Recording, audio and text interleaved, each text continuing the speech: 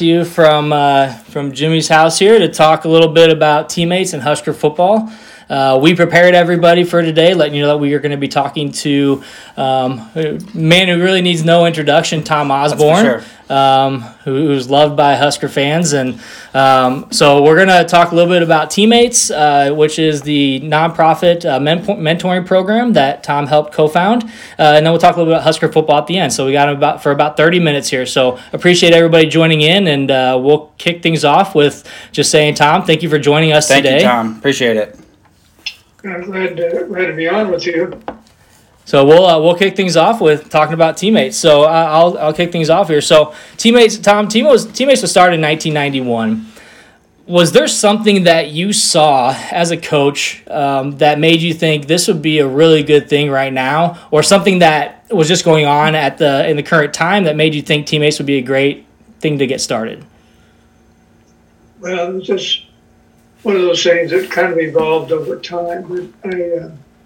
I came to Nebraska in January of 1962, which was exactly the same time that Baltimore came to Nebraska from Wyoming, and started out as a graduate assistant coach, and also going to graduate school.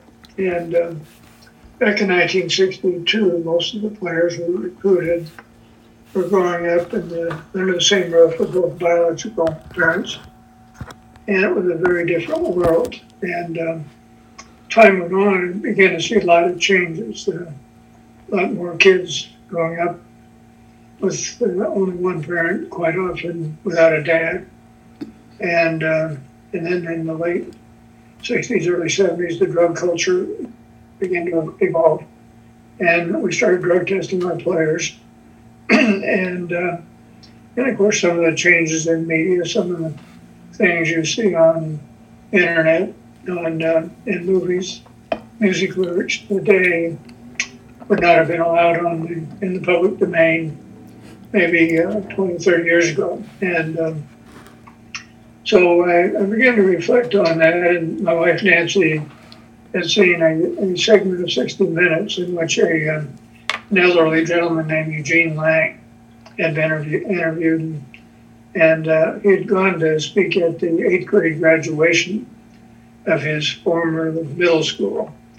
And when he got there, he was kind of shocked by the way the school had changed, because it now was in the inner city, and when he had gone there, it had been in the rather wealthy suburbs.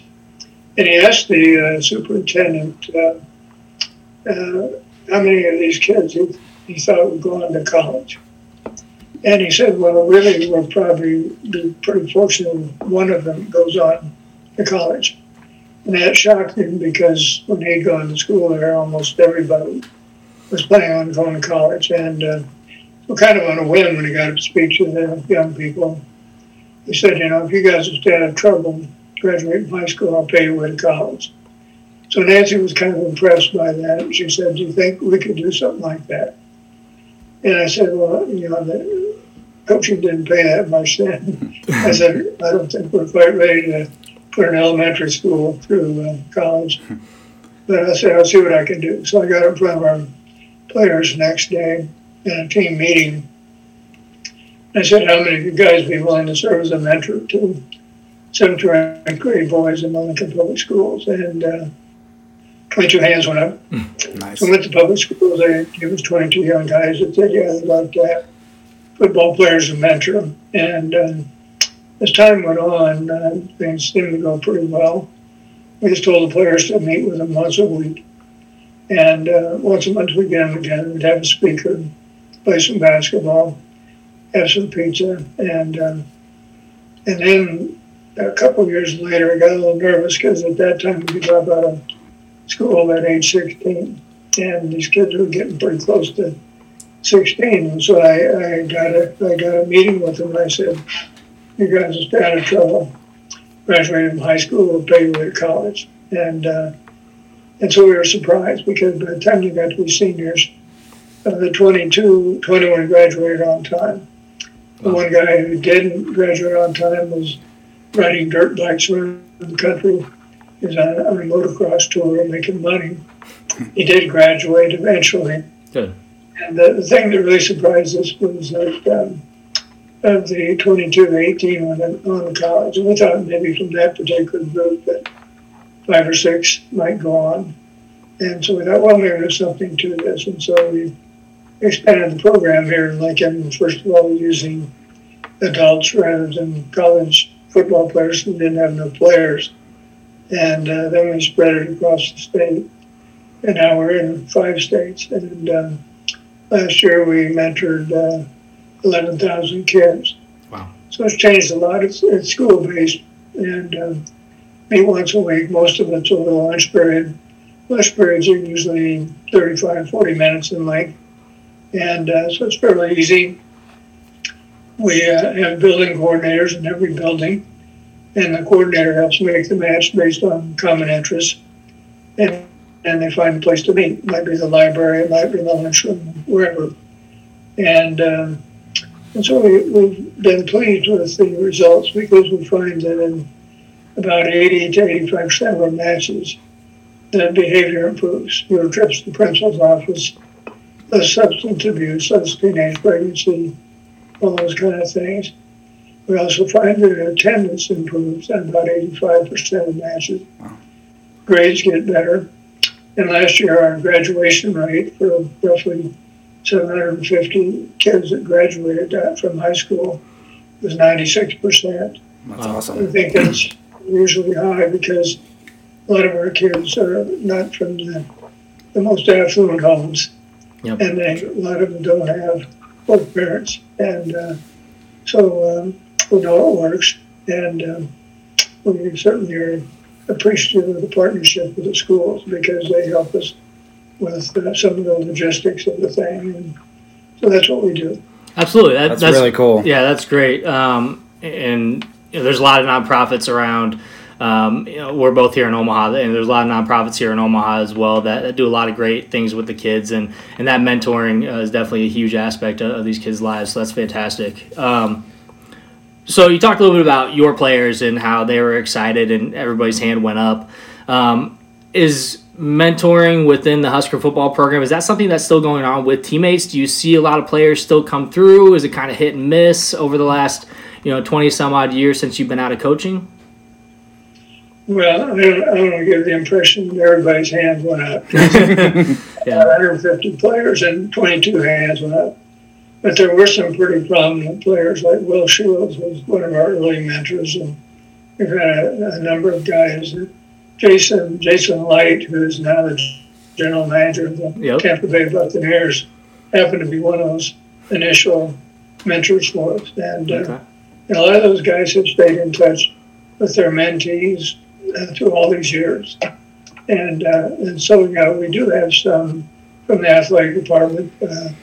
And of course, we rely on anybody who's a mentor has to be over 19 years of age. Mm. And most of our average mentor is probably in their 40s. Okay. And usually somewhat professional people. And but we have mentors that are in their 80s, like me. And we have some that are 19 years old. So they're across the full spectrum. Okay. Well, happy belated birthday, by the way. I saw that was a couple of days ago. Just a couple of days ago. Well, I've had a lot of them. I'm sure. Yeah. Well, happy belated birthday. They're more important when I was 4 years old than they are when. I'm sure. So when you were coaching, obviously, did you kind of feel that responsibility to be a mentor to some of these guys, some of these players that were coming in that, like you said, were maybe coming from broken families or didn't have weren't living under the roof of two biological parents? There are formal mentoring programs like Teammates, and then there's informal mentoring. And I think I know Tony Dungy said it, and I think John Wooden said it too, that part of coaching is mentoring, essentially. And you're trying to convey X's and O's and techniques and fundamentals. But essentially, you're hoping that you can help people mature and become better people. And And I think the fundamental issue is that players understand you care about them, not just for what they can do for you on the athletic field, but you genuinely care about their health, you care about their education, you care about their personal life, and you want the best for them.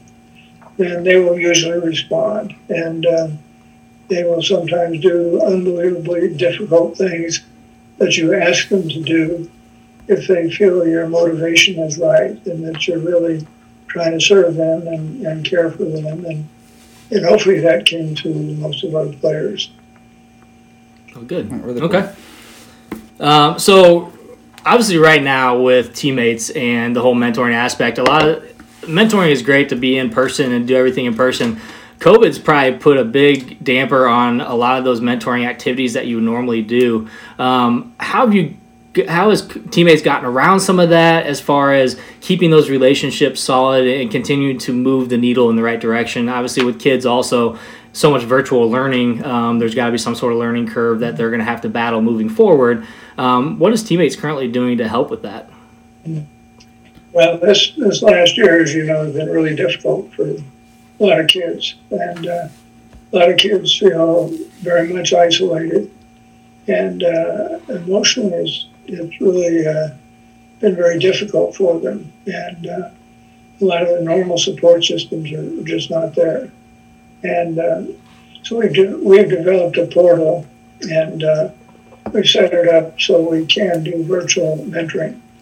Obviously, we much prefer face-to-face, one-to-one mentoring, but with a lot of kids not even physically in school, we've had to do that. And so right now, about half of our matches are meeting in person, and about half of them are virtual. And we're hoping that as the spring progresses, that'll become more 80-20 or something like that, more in-person mentoring. But it's been very difficult for people in the schools to try to manage this whole thing. And I think statistically, an awful lot of kids have lost the better part of a year of education. Mm-hmm, for sure. Some kids that are being taught virtually have kind of tuned out, and there's not any real good way to monitor and to make sure people are paying attention. And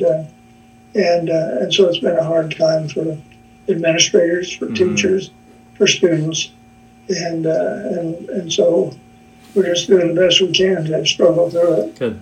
Yeah, and I work for a local nonprofit and after school programming, so we've been feeling the same thing here. And my wife's a teacher, so we know how it is.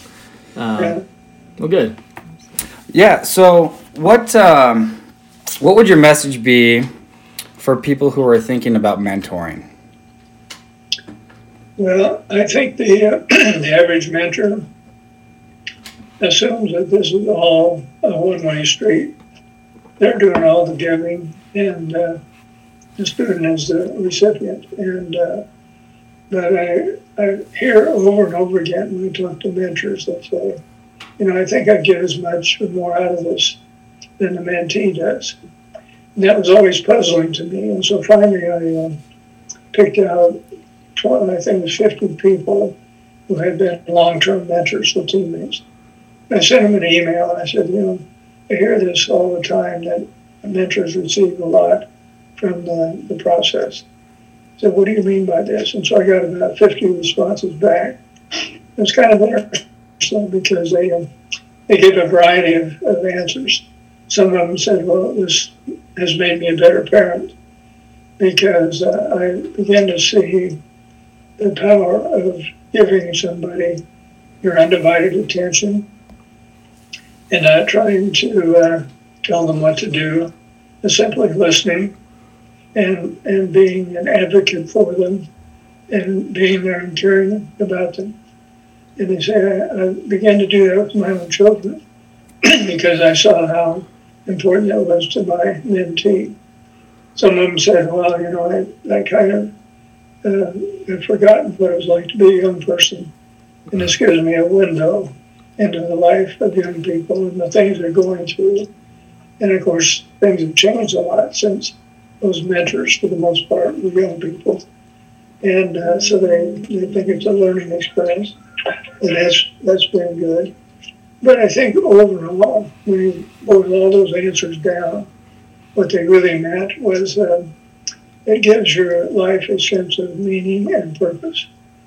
And so I remember there was a study done a few years ago where they asked several thousand Americans if they were happy. And most Americans said, well, yeah, I feel fairly happy. I have adequate clothing, enough discretionary wealth. I can go to a movie, I have transportation, and life's pretty good. But essentially, happiness was defined basically in terms of receiving, of getting. And then they asked the same question of those same people, does your life have meaning or purpose? And the answer came back, in a lot of cases, not so much. My life doesn't have significance or purpose or meaning. And what they found was that meaning and purpose essentially comes from giving and serving and caring about another person, particularly another person who on the surface of it can't do anything for you in return. Mm-hmm. Pretty nice to serve your boss and then give you a raise. Yep. Your spouse, because they can get along better. Yep. But when you pick somebody out like a young kid that you don't even know, and you're there for them, and they come to understand that you love them, you care for them, it's very rewarding when you see them begin to get back on track, when you see them graduate from the 8th grade and graduate from high school and go on to college. And quite often those relationships go on for years and years and years. And so I think that's really the benefit that mentors get out of mentoring. That's great, and like I said, we have utmost respect for teammates and what you guys are doing for these kids and in the schools, and hopefully things start to calm down a little bit where, like you said, you get more of that 80-20 and get close to that 100% of the in-person, so you have even a greater impact. And so for those of you listening right now, if you're interested in learning more about Teammates, the website is teammates.org. We will throw up some information on our page here after the show. If you're interested in learning more and maybe even getting involved with Teammates, they're a great program and do a lot of great things for our communities and helping these kids. So Tom, we'd like to thank you just talking about Teammates. Anything else you want to add before we switch over to a couple football questions while we got you for a few more minutes? No. Okay. That's fine. Yeah. All right. Well, Jimmy's going to shoot us off with the first football question here. Okay. So obviously we could spend 5, 10, 20 minutes going through your list of accomplishments, but we'll kind of keep it brief. Obviously you're a Hall of Fame coach, national championships, the whole works. But looking back, is there, any thought in your mind of maybe after that last year, maybe sticking around a little bit longer, or how that would have played out if you would have stayed a little bit longer? Well, the issue was that I had told Frank Solich about 6 years before that I would go 5 more years. And so the 5 years came, and and it was 1996, and so we had 2 players, Grant Wistrom and Jason Peter, who were juniors, and it was pretty much consensus they would be first-round picks. So they came in to see me, and I thought I was going to hear the words, well, I've got to do what's best for me and my family. And instead they said, Coach, we lost 2 games this year. I said, I was aware of that. And they said, well, we didn't think that was good enough. I said, well, I was a little disappointed myself. And they said, well, we're going to come back, and we're going to finish it up right. And so I said, well, that's good. I'm glad to hear that. And so then I went to Frank and said, this is the end of 5 years. but I don't feel right about these guys coming back and then me taking off. And so I said, I'd like to go one more year. He said, okay. And so that next year, in 1997, we did win them all. Yep. Got a little tight down at Missouri where we kicked the ball up there and had Matt Davison catch it. Yep. The good thing was it set Matt up for the rest of his life, because he became a hero. And but we did win them all. And so at that point, I stepped aside simply because I'd made a promise. And I felt I had to keep that promise. And I talked it over with Bill Byrne, and I talked it over with the chancellor at that time. And they okayed it and said, we've got a good staff, we've got good players, and I think things continue on. And it's not going to be a wholesale change when you have somebody coming in who doesn't understand the culture. And they said, okay. So that's when Frank took over. And sometimes I'm irritated because people say, well, we haven't had a good team in 22 years or something like that. And Frank Solich won a lot of games. He won a Big 12 championship. He came within one fumble at the 3-yard line against Texas of having a perfect season. He played for a national championship, won 75% of his games. And most of the people in the College Football Hall of Fame have not come anywhere close to winning 75%. So he did a good job. And for whatever reason, after a 9-3 season, they fired Frank. And some of the coaches that came since were not bad people. They're good. Bill Pelini won over 70% of his games. Yeah. But some of them didn't understand the culture, didn't understand certain things.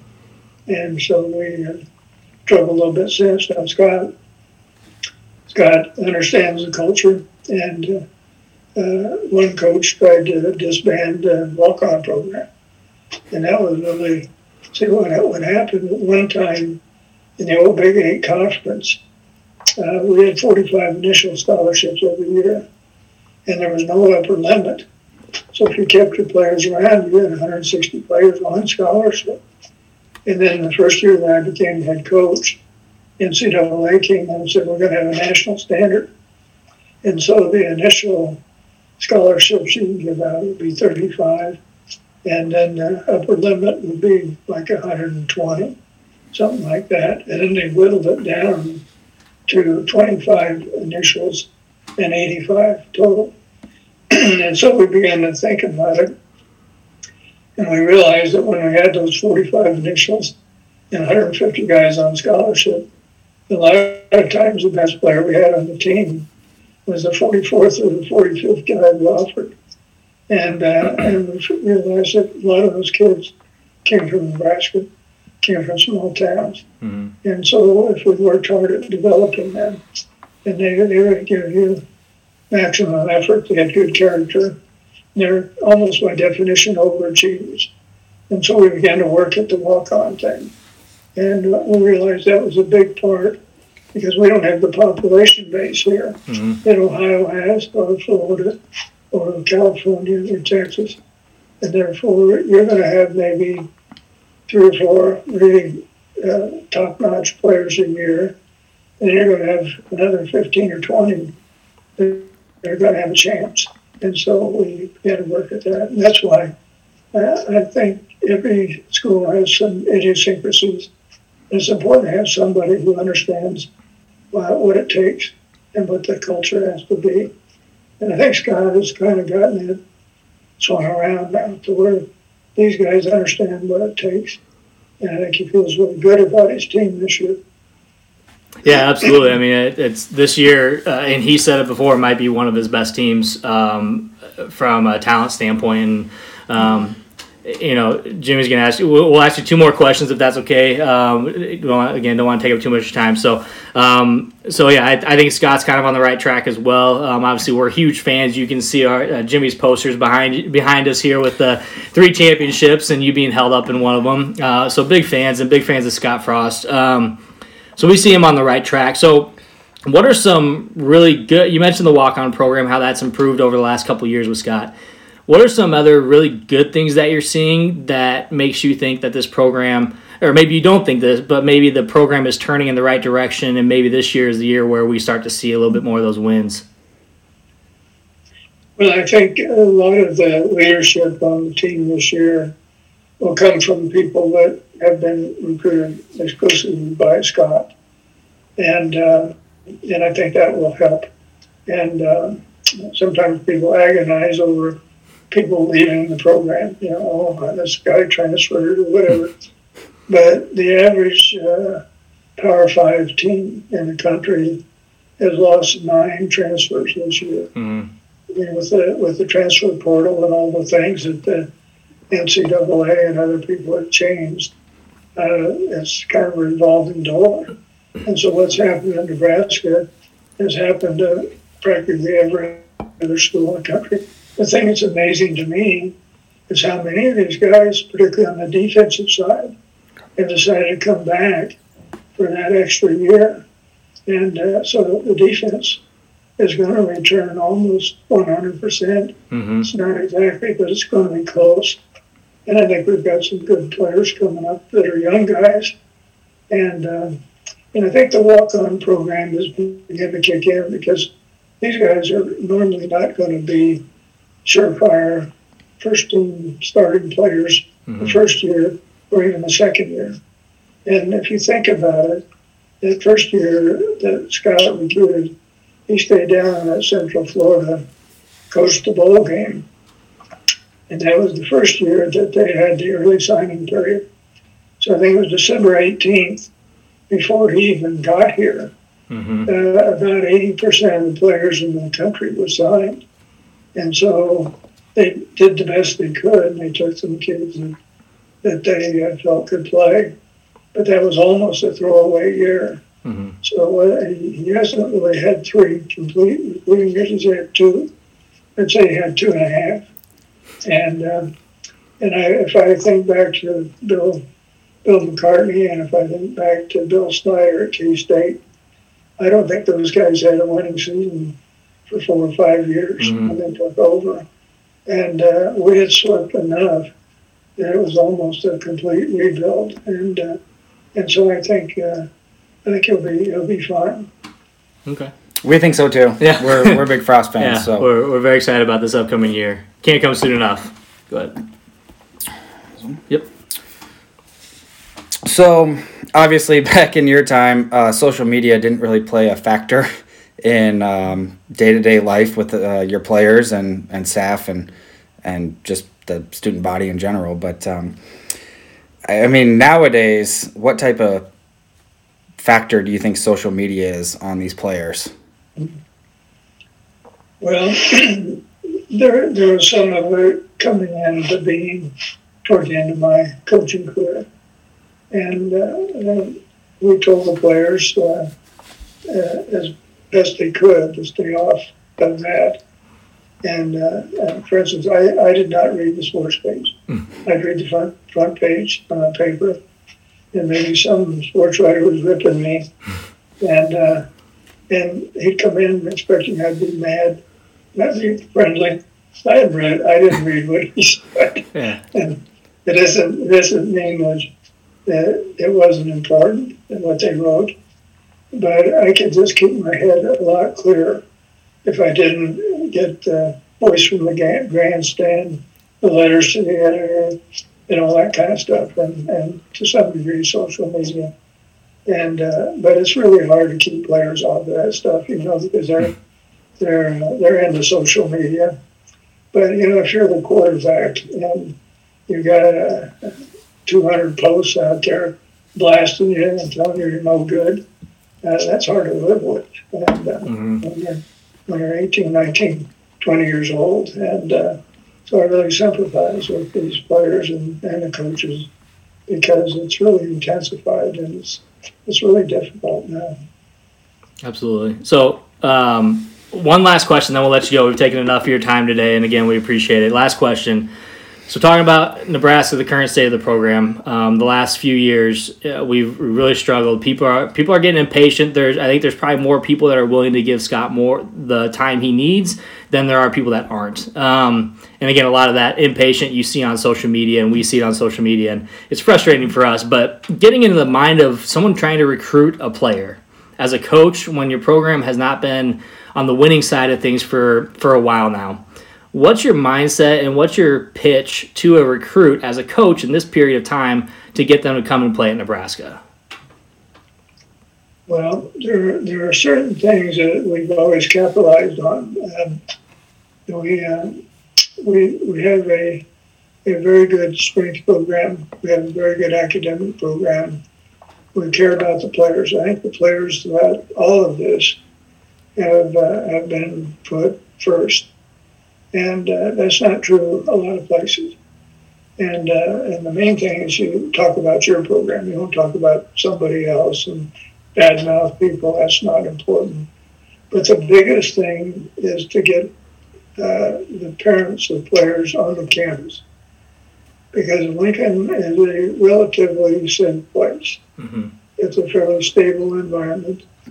And I think it comes across when they look at the when they meet with academic people, academic counselors, and people in the medical area, and when they visit the weight room and NAPL, that's the Nebraska Athletic Performance Lab, and all those things, and they meet with the coaches, I think they realize that this is a good place to send a young person. And they realize that there has been some tradition here. Sometimes kids that are 17, 18 years old, they don't remember Nebraska national championship, but their parents do. Yep. And so we always felt that was the key thing.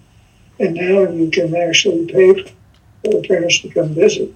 When I was coaching, we couldn't do that. And so we try to get the parents to buy an airplane ticket 6 months ahead of time, because then when all the recruiting and all this stuff was going on, if they bought a ticket, they were probably going to come. And then when they saw Nebraska, I'd say we really betted a very high percentage on kids that came with their parents. Because when they're 17 years old, all kinds of stuff, parties, some girl you met somewhere, and things that really are pretty peripheral, that don't make a whole lot of difference in the long term, really influence those kids heavily. And so having an older set of eyes is important. Okay. Yeah, I mean, that's been a big impact now. I mean, we're not able to get kids to campus just to get them around. I mean, they're stopping the in-campus visits, so that's got to be just killing some of that recruiting just across the country. Yeah, for everybody, really. Of course, these Zoom meetings and all this kind of stuff goes on forever, and phone calls. So yeah, I can't. It's difficult. And some kids being recruited by 20 different schools, you almost have to wait in line to talk to them. Absolutely. I can't imagine going on like a Zoom tour of a college. Yeah, no. Well, Tom, this has been, we've been at a couple of those Nebraska Greats Foundation events. We've had a chance to talk to the Heisman winners, Irving Fryer, Turner Gill, Mike Rozier. We've had Brandon Kinney on the show. Matt Verzal we talked to a couple weeks ago. And this has by far been one of the coolest things we've done, just to be able to talk to you. So we definitely appreciate taking the time to sit and chat with us today, and appreciate everything you do with teammates, and hopefully we can do this in person at some point. We can sit down with you again in person when things a little safer around here. But wanted to definitely say thank you for taking the time today. Appreciate it, Tom. Thanks for having me on. So we'll throw some information about teammates out on our social media sites as well, and hopefully, if nothing else, we get some marketing information out there for you, and maybe get a couple people interested in helping out. So we'll get that out there. And I did want to say while you're on, thanks to Hannah Miller and Jackie McKeever for helping get us in touch with you. Jackie is like another mom to me. I've been friends with her son for about 30 years. So, I've known her for a long time. And then Hannah was very nice when I chatted with her. So thank you for being receptive. I'll talk to Jackie and get her impression of you. No, okay. It'll be good. She probably has some really good stories, but don't listen to all of them. They're mostly true, though. Well, thank you, guys. Thanks, Tom. Thanks, Tom. Feel free to log off. We'll probably stay on for a couple more minutes, so feel free to log off, and thanks again. Thank you. Appreciate it. Thank you.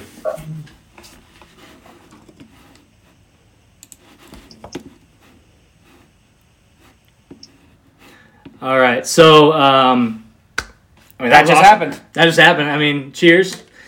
For those of you that have joined the show, if you've asked questions, sorry we weren't able to get to those questions. I was trying to keep a lookout, but we were talking to Tom. Yeah, a little bit hard on the Zoom. We got a full screen right now, but I mean, wow, that was quite the experience. We talked about it a little bit before. I hope people weren't disappointed. We were going to talk to Tom about teammates. That was kind of how we got in touch with him. So if you wanted us to talk to him about football for an hour, I mean, we'd love to, but that was kind of what we needed to and wanted to talk to him about mostly. But again, maybe we get to sit down with him again in the near future once maybe he's vaccinated or he feels it's safe to meet with us in person. But even just over Zoom, I mean, that was quite the experience. So yeah, we had even talked about it like, man, if we could ever talk to Tom Osborne, that'd be sweet. And then it was like, hey, we're going to talk to Tom Osborne. What? Awesome. Yeah. So, hope you guys enjoyed. So thanks for everybody that tuned in today. This is recorded, so we will throw it up on our page. Hopefully the live feed was okay. On our end, it looked fine from the Zoom. Hopefully it was okay on Facebook as well. So I know Tom was a little quiet. If you're trying to listen on the podcast, it might be kind of hard to hear. We were trying to record it as best we could. Yep. So we'll throw the podcast up there. We'll throw some information about teammates. This is probably one of the shortest shows we've had in quite some time. But we do appreciate your time. Appreciate you joining us today. On Wednesday, 6 o'clock, we'll post this as well. 6 o'clock on Wednesday, we're going to have defensive end Des Moines Adams on our show. He's actually going to be with us in Jimmy's house, and we're going to talk to him. So we'll post some information about that as well tomorrow, so you guys can tune in then, and that'll be a little bit easier to receive questions and ask him questions while we're live with him. So again, thank you so much for joining in. Hopefully you enjoyed Tom on the show. We were enjoying the Hail Varsity. We got some more Hail Varsity for the show. So cheers to you guys for tuning in. Cheers to Two Average Guys. Thanks for all your support in the off season. We're going to bring more and more guys on the show in the off season as well. And not sure we're going to get better than Tom, but we'll try. We're going to shoot for Scott next. So get him in the off season, right? I guess. So we'll see if we can get some hookups. So thank you, everybody. Enjoy your day. Enjoy your Sunday or Saturday. And again, thanks for tuning in. Thanks, guys. See you next time. All right.